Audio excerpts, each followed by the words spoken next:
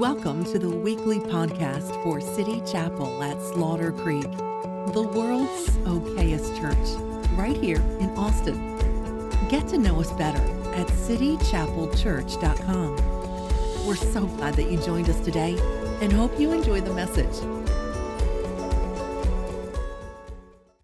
We've been looking at the passage, Matthew 16:18, where Jesus said, I will build my church, and the gates of hell will not conquer it.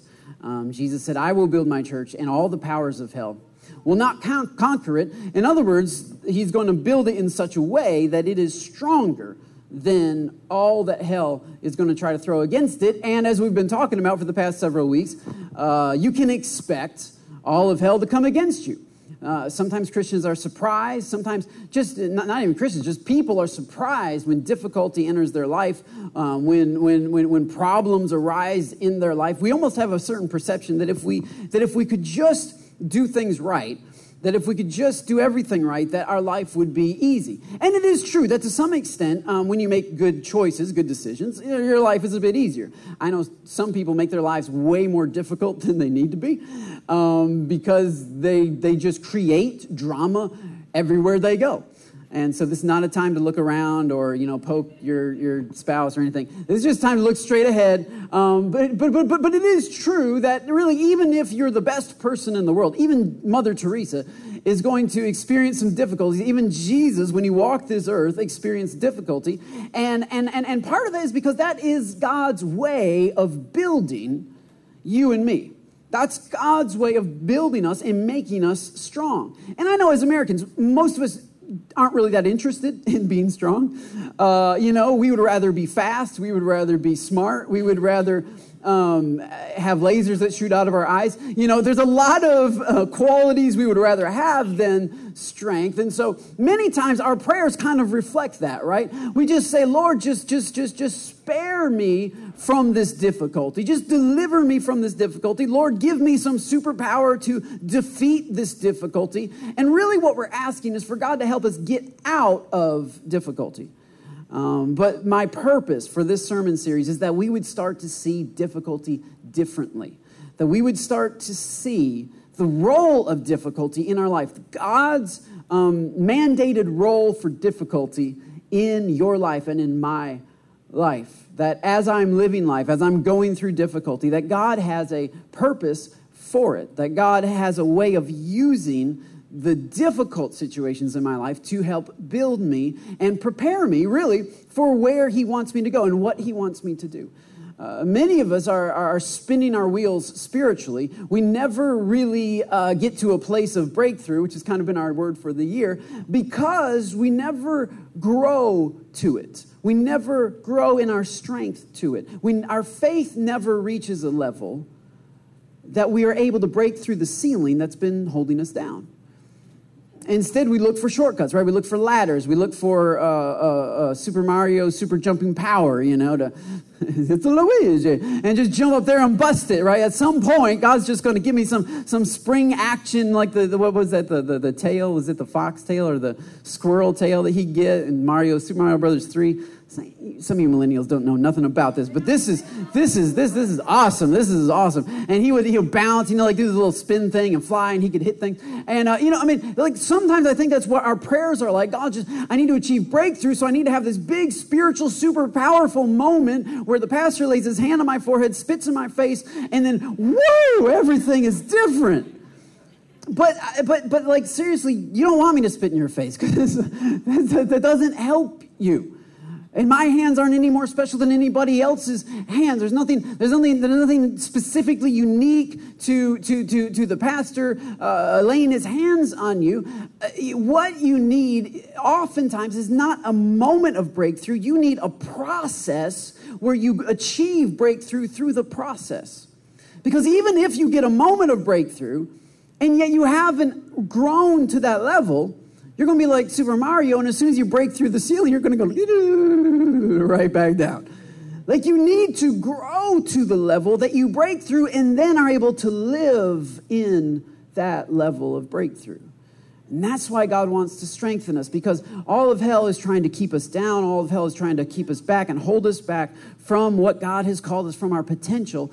And yet God is trying to strengthen us so that we can bust through those barriers and get over some of the things that have been over us and enable us to walk in liberty and in freedom and not keep fighting the same giants over and over and over and over and over again, but to deal with it once and for all, to be done with particular habits and particular addictions and particular problems, to conquer it and to move on.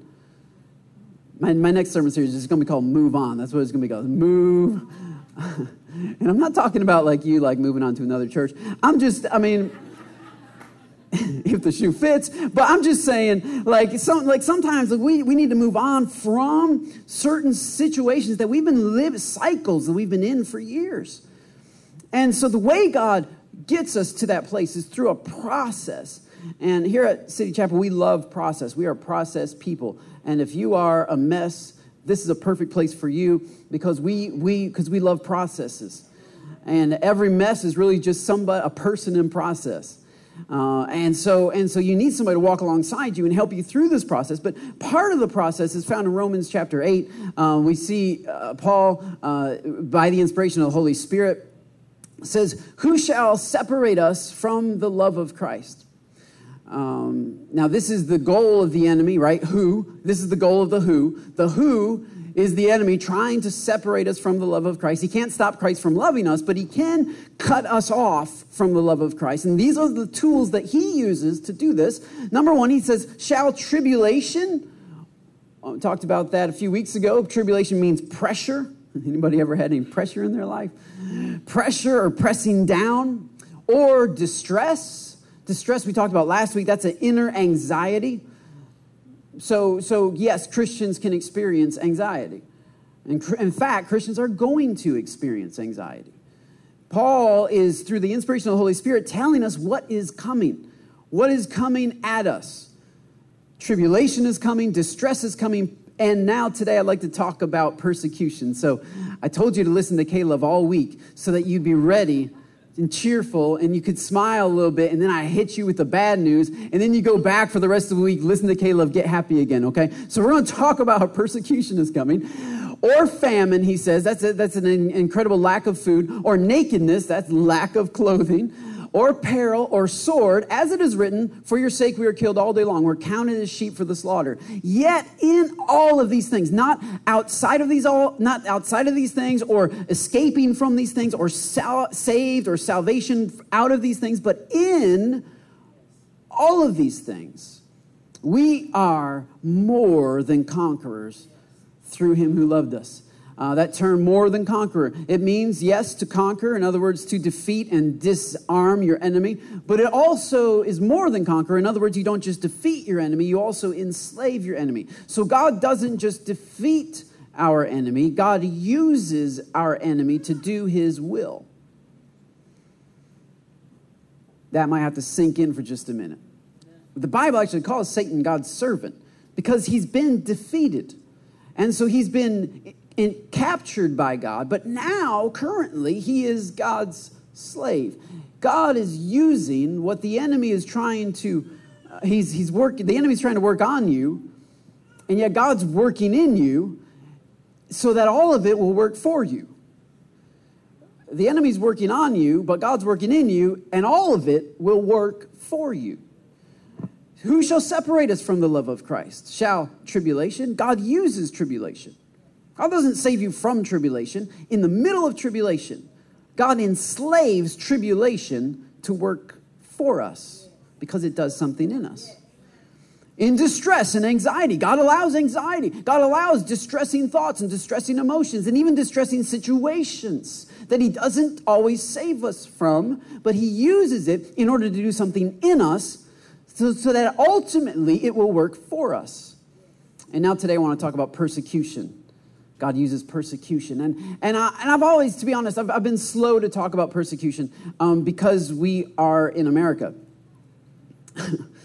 And historically, the word persecution has meant some pretty serious things. And even globally in 2017, the word persecution still means beheading.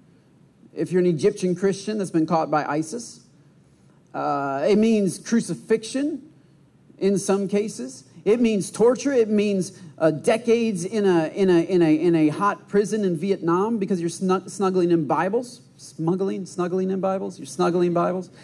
There's that too. But no, it means interrogation. If you're meeting in a secret house church in China and you're not allowed to do that. So even today, even though we are insulated here in America, we're able to put ads on Google, and let everybody know, hey, we're a church and we love Jesus, and they're letting us deliver food to folks, So it's obviously a little bit different, but you do need to understand that true persecution is any kind of attack by people, by humans, on other humans for the sake of Christ. That's what persecution is. Persecution is when you are imprisoned for the cause of Christ, not for doing stuff that's wrong. Persecution means to be chased. It means to be something is running after you. And so and so here in America, like it is kind of tricky because none of us, I don't think, have ever been imprisoned for our faith. I've never been held at gunpoint for my faith. I've never suffered in that way for my faith or for doing what I'm called to do. But there's an interesting scripture found in, I think it's 2 Timothy. Go to chapter 3, verse 12. 2 Timothy chapter 3, verse 12. The Bible says, in fact, everyone who wants to live a godly life in Christ Jesus will be persecuted. And so when I read scripture, and I read scriptures like that, I have to understand that persecution is more than just being imprisoned for your faith, because I've never been imprisoned for my faith. The government has never cracked down on me for my faith. So obviously persecution is definitely those things, but it must be something more if everyone, that's you and me, who wants to live a godly life in Christ Jesus will be persecuted. Everyone will be persecuted. So persecution must be more than simply a physical affliction. Sometimes I think here in America, the kind of persecution that you and I might encounter is more of an emotional attack, is more of a verbal attack. And I don't even mean from, the media or from Facebook. I mean from people, like from actual people that get mad at you for doing what God's called you to do. Have you ever done something good and then have you ever tried to help somebody and then they attack you for helping them? Okay, so here's the deal. You might want to try helping people every once in a while. I'm just suggesting. Because you're all like, really? That's never happened to me. Yeah, get off your couch. Try it. Try helping people. Try being generous. Try reaching out to people. Try selflessly getting up early in the morning, staying late at night with them, hearing their sob story. Try being a shoulder for others to cry. You just try helping anybody, and at some point, the person who you're trying to help is so hurt that they're going to lash out and hurt you, or try to. They're going to persecute. And I think this is one of the ways that we do suffer persecution. And even as I'm talking about that, I'm kind of slow to talk about that because honestly, the word persecution means something's chasing you, which means you are running away from the persecution. And yet, most of the people I know, like if there's trouble, this is the direction that they are running toward the trouble.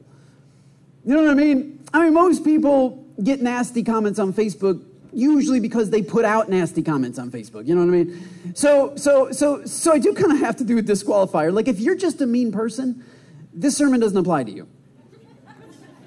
You know, if you like go around trolling people and like, you know, if you're just mean and grumpy and grouchy and you're like this, seriously, like that's not persecution. You're not suffering for Jesus. You're not like, that's not what it is. You're just a mean person reaping what you've been sowing. So I do have to, I just feel like I need to do a little disqualify here because I don't want to just preach about persecution. That's me. And I'm like, no, just stop being mean. Just stop it. Just be nice.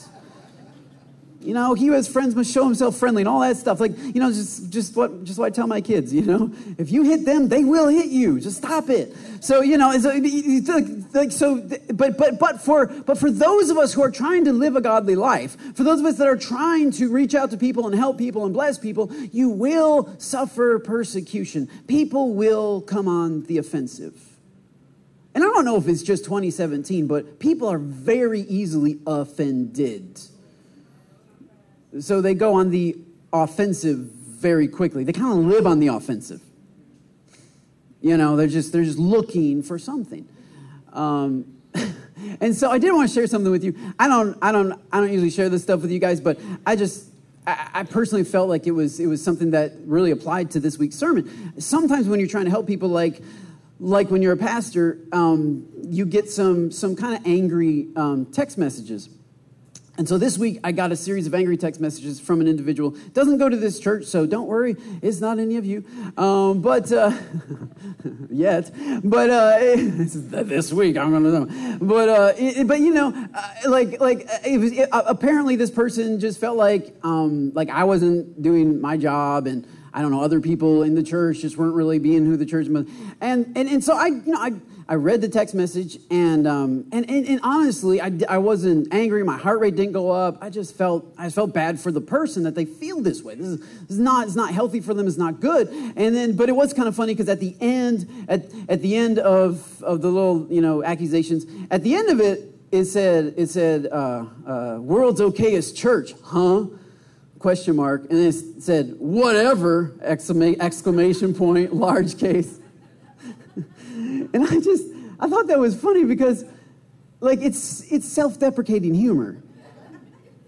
It's supposed to be self-deprecating. Like, I'm not aspiring to mediocrity. Who you think you're all okay and everything? Well, I'll tell you, well, you are so not. You are just not even okay, dude. And so I just, you know, because obviously this person doesn't understand my humor, so I thought that was funny because I'm like, yeah, that's not what it's supposed to be. So anyway, so I've made a new slide for us, just as a brand new sort of slogan for us. We are the world's okayest church, or whatever. We might be a little less than that, all right? Just deal with it and quit being so picky.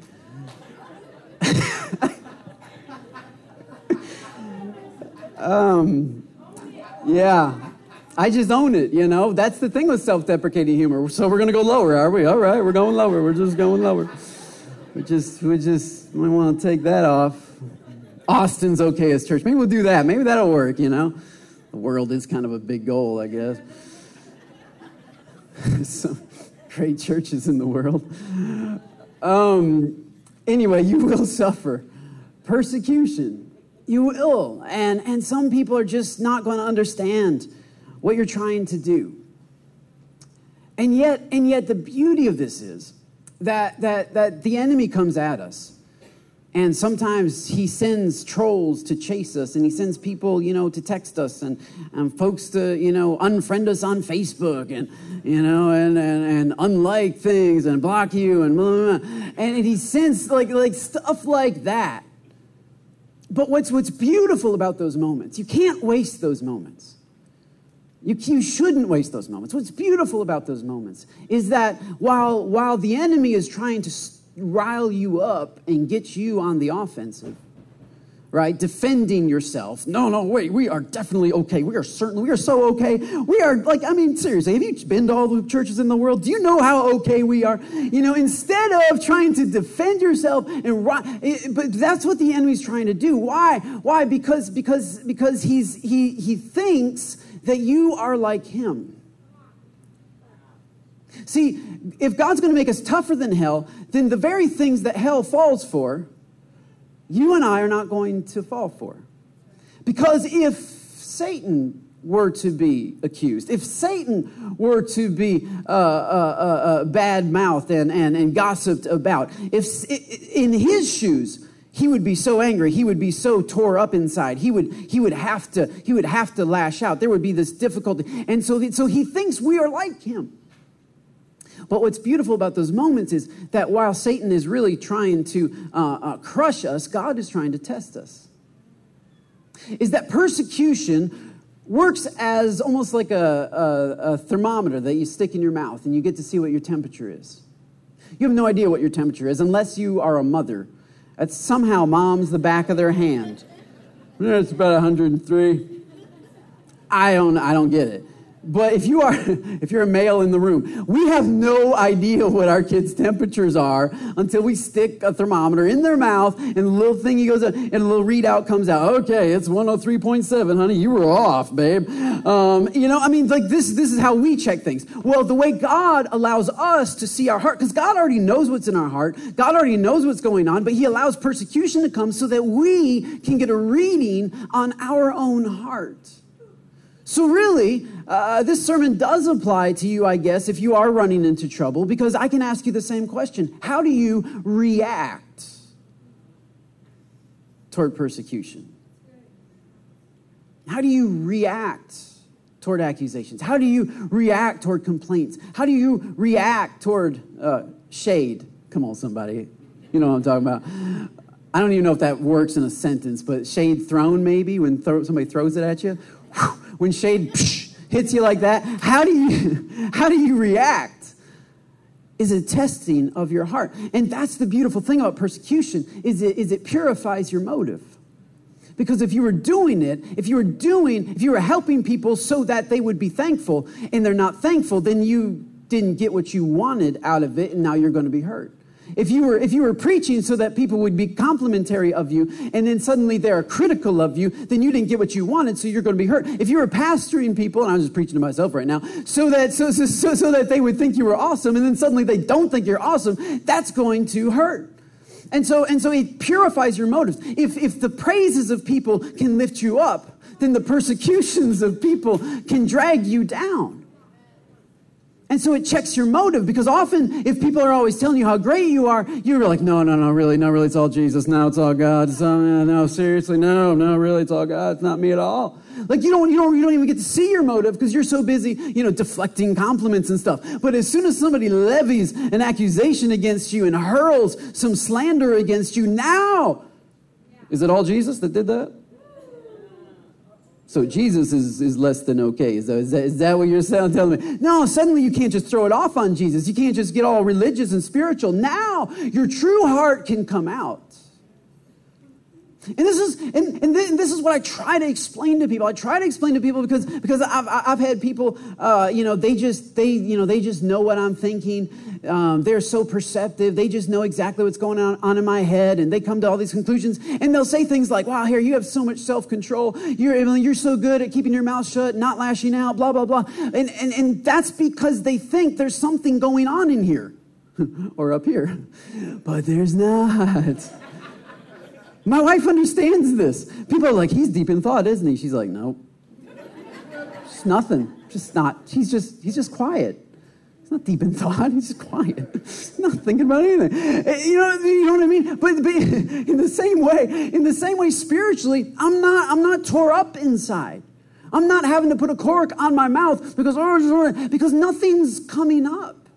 Look. For example, I think it was Stephen Covey that talked about this. Like we are vessels. We are vessels, and we have something inside of us. The Bible calls it our heart. Jesus says, "Out of the abundance of the heart, the mouth speaks." And so we are vessels, and we have something inside of us, and we go through life, and life shakes us up. Life hits us. People accuse us. People persecute us. People come at us. And oftentimes they're not even, I've actually never been badmouthed by an atheist. It's usually people who call themselves Christians if you go to the church. And I think I'd actually like to do a sermon series on mean churches, I just want to do a sermon series on that, because it's just, I meet so many people who have been so treated so awfully by people who claim to have the love of Christ inside of them. I'm like, what? that doesn't even make sense to me. But this is what happens. You get persecuted. If you're in the church, you're going to get persecuted by the church. If you're in a bar, you're going to get persecuted in the bar. Whatever your environment is, this is what life's going to do. Life's going to shake you and grab you and pull you up and down, up and down, up and down, up and down. But here's the thing about a water bottle. I shake it, and then, babe, would you like to open the water bottle? You opened it. Okay, lovely. See, beautiful. See, everything's good. 30 seconds after the shaking, you wouldn't even know this was shaking. It's just water. So persecution tests what's inside of you. And so when I get angry text, it's like this. And I'm reading and I'm going, man, this person's really hurting. And I'm not. This is me. I'm not angry. I'm not, I'll show them. I'll block them. I'm going to I'll block you on the phone. That's not what's happening. Now, several others of us are more, you know what I mean? Like we wake up a little tense. It's just from the shipping. Just sleeping or whatever, and then the alarm goes off late or whatever, or the kids wake us up by jumping on us. We've outlawed that early in our marriage because that's just not cool. Because they're unaware of body parts and things and their little knees, man. It's like, come on, man, I'm sleeping. So, it's like kids jump on you in the morning when you first wake up and you get a little bit, you get to work and your boss is, yeah, I'm going to have to ask you to come in on Saturday. And it pulls you just a little bit more. And then it's not very long that something else comes across the way and somebody disses you on Facebook and then your pastor doesn't call you that day. God forbid, shake that one up. And it's just all this stuff. And suddenly you are so tense. Babe, here, how about the pastor's wife, honey? Come on. Take one for the team.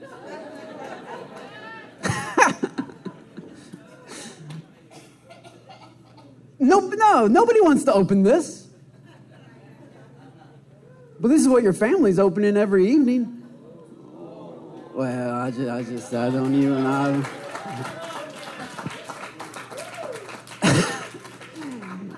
Do you want to know why you get such a big reaction from little things? Because you just turn this just a little bit. Let's just see. Let's just check it out. What kind of reaction are we talking here?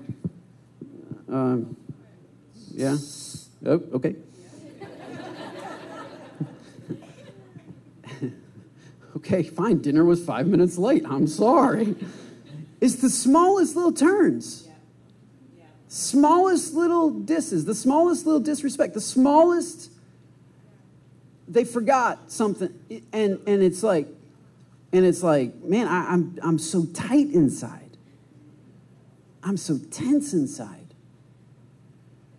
I blow up. You open this thing and it's going to be all over. I'm not going to do that to Williams Elementary because we want to keep loving on people. But the power that is bottled up this is why people get ulcers. This is why people have physical problems. Because they've been sticking a cork up here. They got a top on their lips sometimes. And then other times, it's eating them up. It's like the pressure. No wonder. That's why they're so offendable all the time. Because they're like this. And all you did is you twisted that cap just a little bit. And you got a whole earful that you weren't even planning on. You weren't even expecting. I was just on my family fun day when I got those text messages. I didn't even message anybody. It's it just comes from the shaking, from the anxiety that's inside of us. This is why persecution is so beautiful, because it allows us to see whether we are soda or whether we are water. Because Jesus was persecuted. The Bible says he was persecuted by the Pharisees. That word persecution is used in relation to Jesus. Before he was crucified, he was persecuted. In other words, he was chased. They were chasing him. They were trying to arrest him, and he knew it. And so he was on the run, and yet he was not like this. He was like this. And persecution came, and his disciples saw somebody who was still loving. Because this also, it clarifies your calling. Persecution clarifies your calling. When stories of folks who've been literally persecuted, like, brought before judges and brought before kings. We've been talking to the kids about Valentinus. Was it Valentinus? Saint Valentine, who was martyred on the 14th of February, and that's why we celebrate Valentine's Day.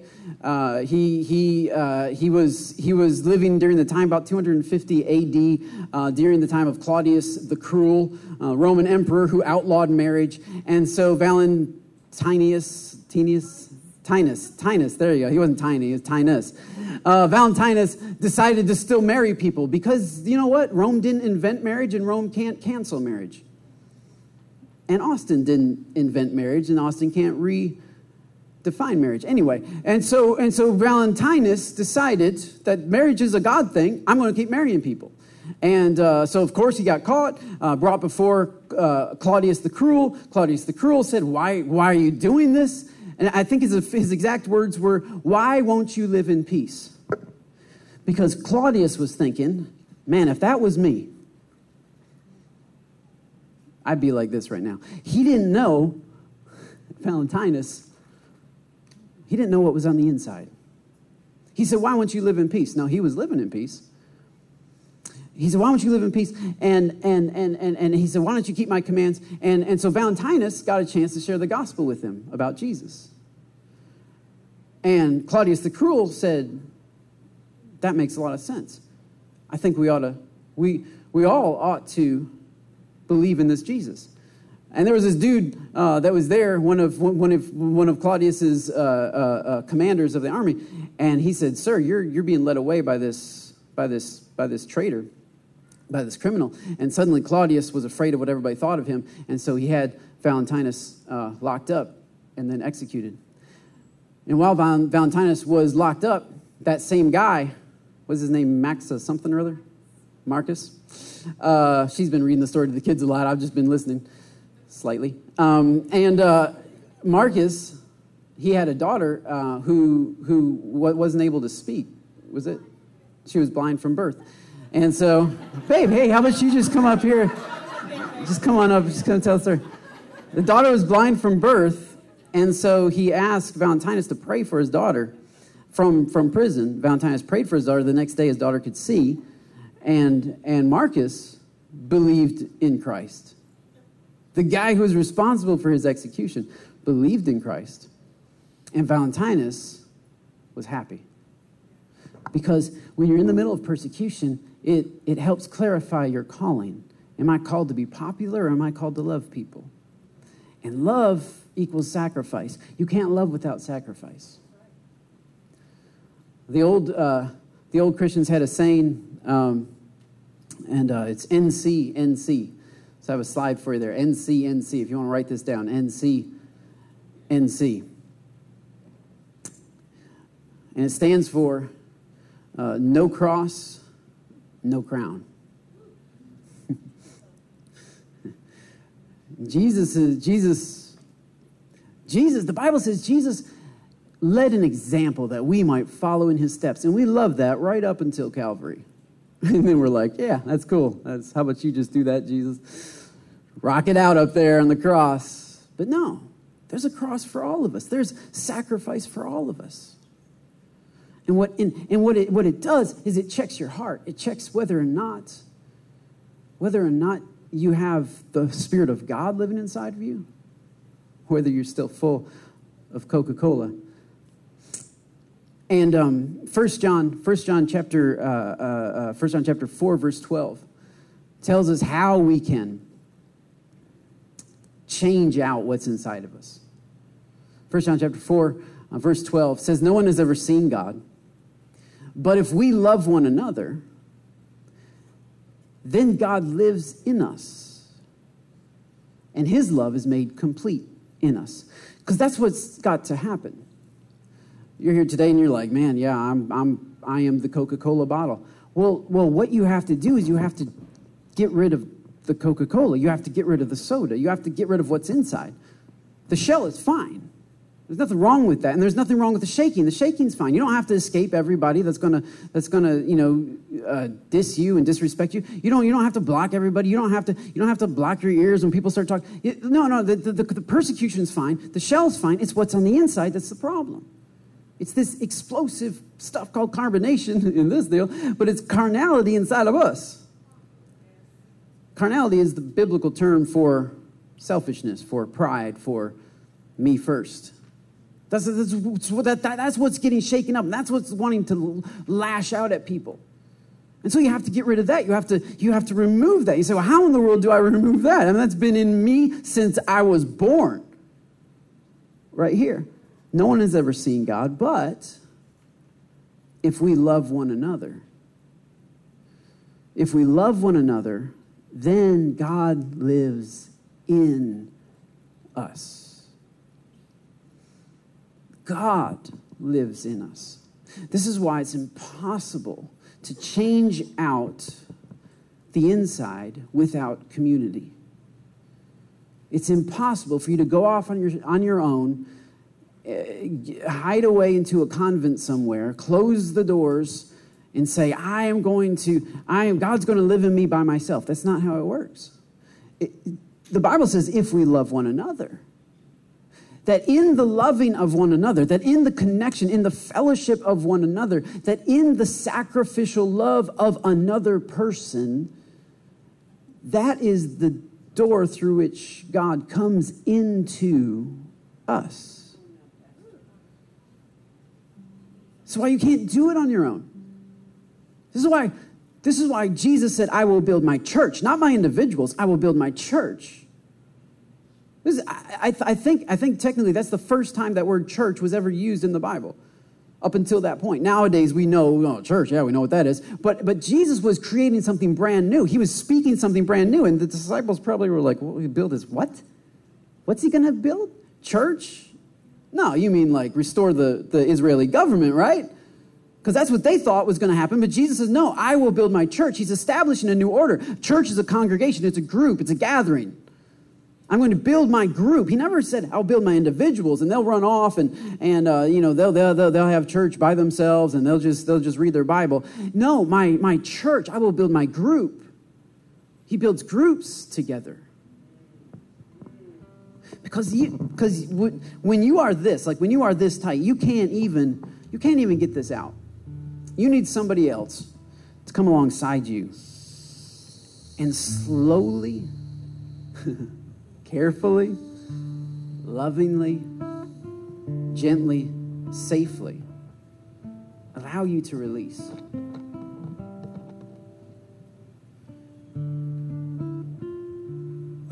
Because you can't do it on your own. And I don't mean somebody who gets something out of you. I mean somebody who loves you, who's there for you, who believes in you, who supports you.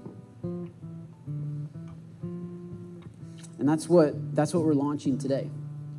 We're launching 15, 14 small groups of little bits of churches that will help you take this stuff out. And I'm not saying it's all going to disappear in 3 months, but man, if you could just get that top off, you know how much, if you could just get this cap and remove that, you know how much better you'll feel. How much more at peace you'll be. So many testimonies of people who have been just bottled up inside, just dealing with lies of the enemy. And they get around people who love them. They let the walls down. And they feel so much better. And that's what I want for you today. And so we have a little 3-minute video of one of those testimonies. Jason was brave enough to share his story, and I'd like for you just to check this out. And while we are watching the video, I want you to whip out those big papers. This is our altar call today. It's the big papers that you got, a little menu. It's like you're at a buffet or something. Whip out your menu. Today's special is small groups. We're serving small groups. After service, we got all sorts of tables out there. And actually, if you're a small group leader, would you just get up and go ahead and go to your station right now and just get ready? They're going to be at those tables. But all of those groups on that paper, all of those leaders are here today. I'm one of them. And they're all going to be outside there to answer your questions and to help you get signed up. But while we watch this video, I just want you to be aware of that so that you can check that out and look that over for just a minute while you listen and watch Jason's story. Go ahead. In 2012, I moved from Chicago to Texas. I was in a bad place in my life. I decided to reach out to my brother. He told me, if you're going to stay, the rules are no drinking, no smoking, and you have to attend church every Sunday. And so I surrendered my life and I accepted the Lord into my life. I tapped in and I started going to Bible studies. I got on the praise and worship team. I worked the media. I just wanted to be everywhere. I was hungry. I just wanted to plug in anywhere I could. My daughter and her mother decided to move to Texas. And it was the greatest news I could have. We got our first apartment ever. We decided to get married in July, and it was just fantastic. The church family it was growing, and everybody supported us, and I was in the best time in my life, I believe. But then about a year and a half after that, it got bad. Whispers got around in the church. Things started to get spread. Rumors started to get spread about our pastors and the brothers that I looked up to. These people that were mentoring me and discipling me were talking about each other, and it was just bad. I believe it was a decline in my faith and in my life, or it was just my wife and I gave up on God. I was just angry. I was mad. I didn't want people to get close to me anymore. I didn't want to get close to anyone. We were bouncing around from church to church. I didn't want to tap in. I just wanted to go and get it over with. We heard a preaching from Pastor Harry. That was just something to stir up. My wife said we should attend this church, and I kind of, another church. Actually, the church's birthday was our first service. So I was still reserved and kind of not wanting to talk to anybody. And it was, as soon as we were dismissed, I was right out the door, probably the first one, if not. And I was trying to be cautious and protect my heart, and I still wanted to be isolated. So a couple months in, they were pitching small groups, and my attitude was, why should there be small groups? We should naturally want to get together. So I'm still believing these lies, and I'm still trying to convince myself, nobody cares about us or the environment, the people, these people are better than us. They don't want to, So the 4 Cups of Praise, I believe, changed my life. There was a small group that we attended that it really spoke to me, not only the word, the teachings, but just the table conversations, just the openness of everybody, sharing what God has done in their lives, sharing what things they've gone through. And that, I believe, started breaking down this wall, started kind of chiseling at the core. So if you've been thinking about it, if you've been, wondering if there's more for you, I would suggest, a small group. Just go where you feel is led. That small voice in your heart that you should check this out. It's probably God telling you to tap in somewhere.